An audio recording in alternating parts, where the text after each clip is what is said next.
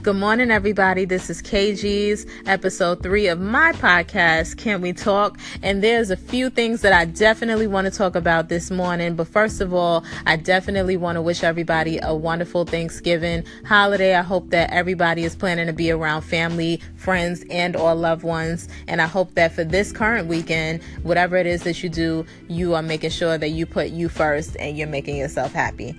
So without further ado, we're going to jump right into this week's topic, or today's topic rather, which will be about these goddamn men and these goddamn haircuts. Now, somebody's probably thinking, how in the hell do these two go together as far as a full out topic? I'm about to break down for as long as I can. I'm going to stretch out this topic because it is a real thing and it definitely deserves its own podcast.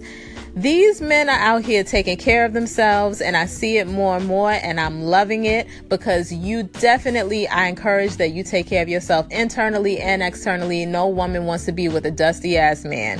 Dusty meaning your spirit is broken, and so is your pockets and your face and everything. You need to have it all together. And women, we also need to do better. We need to be able to level up and boss up and do the same things. Anyway, I'm not talking about that. I'm talking about the side effects. Yes, the case of the haircut. The side effects of these damn haircuts. These men are out here. Well, you know what? Let me not even generalize this. Let me narrow it down to who I said I was going to talk about. And that is my boyfriend. So I know for a fact, I'm going to play the scene for y'all. I know for a fact when my boyfriend has gotten a haircut, because everything changes for the day, but it's because there's like this big production behind it. So I know that he's gotten a haircut, not because he told me and not because I know his schedule of when he will be home and stuff like that. But I know from the time that he is struggling with the key at the front door, which is rare because usually it's a one-shot deal. I've heard how he opens up the door. And I know he's gotten a haircut if he's struggling with the key in the door, because that means to me, my theory is he probably is waiting on a neighbor to see that he got that shit done. He's standing on the other side of the door and he's waiting on everyone to get their looks, and then he comes in. Now, I'm going to tell you what happens once he finally gets into the house. He gets into the house, damn near gallops up the steps, and then he goes and drops his coat because he doesn't believe in bringing his clothes and things upstairs. Drops his coat downstairs, turns on his little Sports Center, Sports Shuffle, whatever he's watching, Sports Channel stuff downstairs, tries to be subtle about it at that.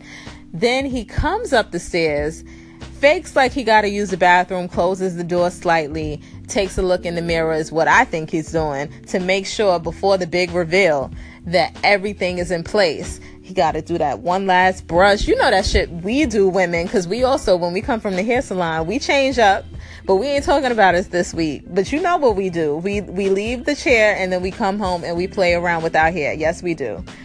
Anyway. So he comes out of the bathroom, then he comes into the room all regular, schmegular, like trying to act like nothing happened when everything just happened. Then he's slowly taking his shoes and things off or whatever was left that he didn't leave downstairs. He brings it all upstairs. Now, normally he'll leave everything downstairs, which he knows that I don't like, but he does it anyway. But when he gets the haircut, some stuff stays downstairs and then some stuff is brought upstairs. And you know why? Because that's when the big reveal has to happen. That's when I've got to see the actual haircut. He can't wait for me to come downstairs to see it. He's got to come up the damn steps for me. He's going to bring it to me. I can't go find it. He's got to bring it to me. So then what he does, he then will sit down on the bed. Now, normally if we ask each other how each other's day was, it's a quick, how was your day? Like, genuinely asking, but just not necessarily genuinely giving a fuck about, taking the time to really listen sometimes. So this homie will sit on the bed, sit on the bed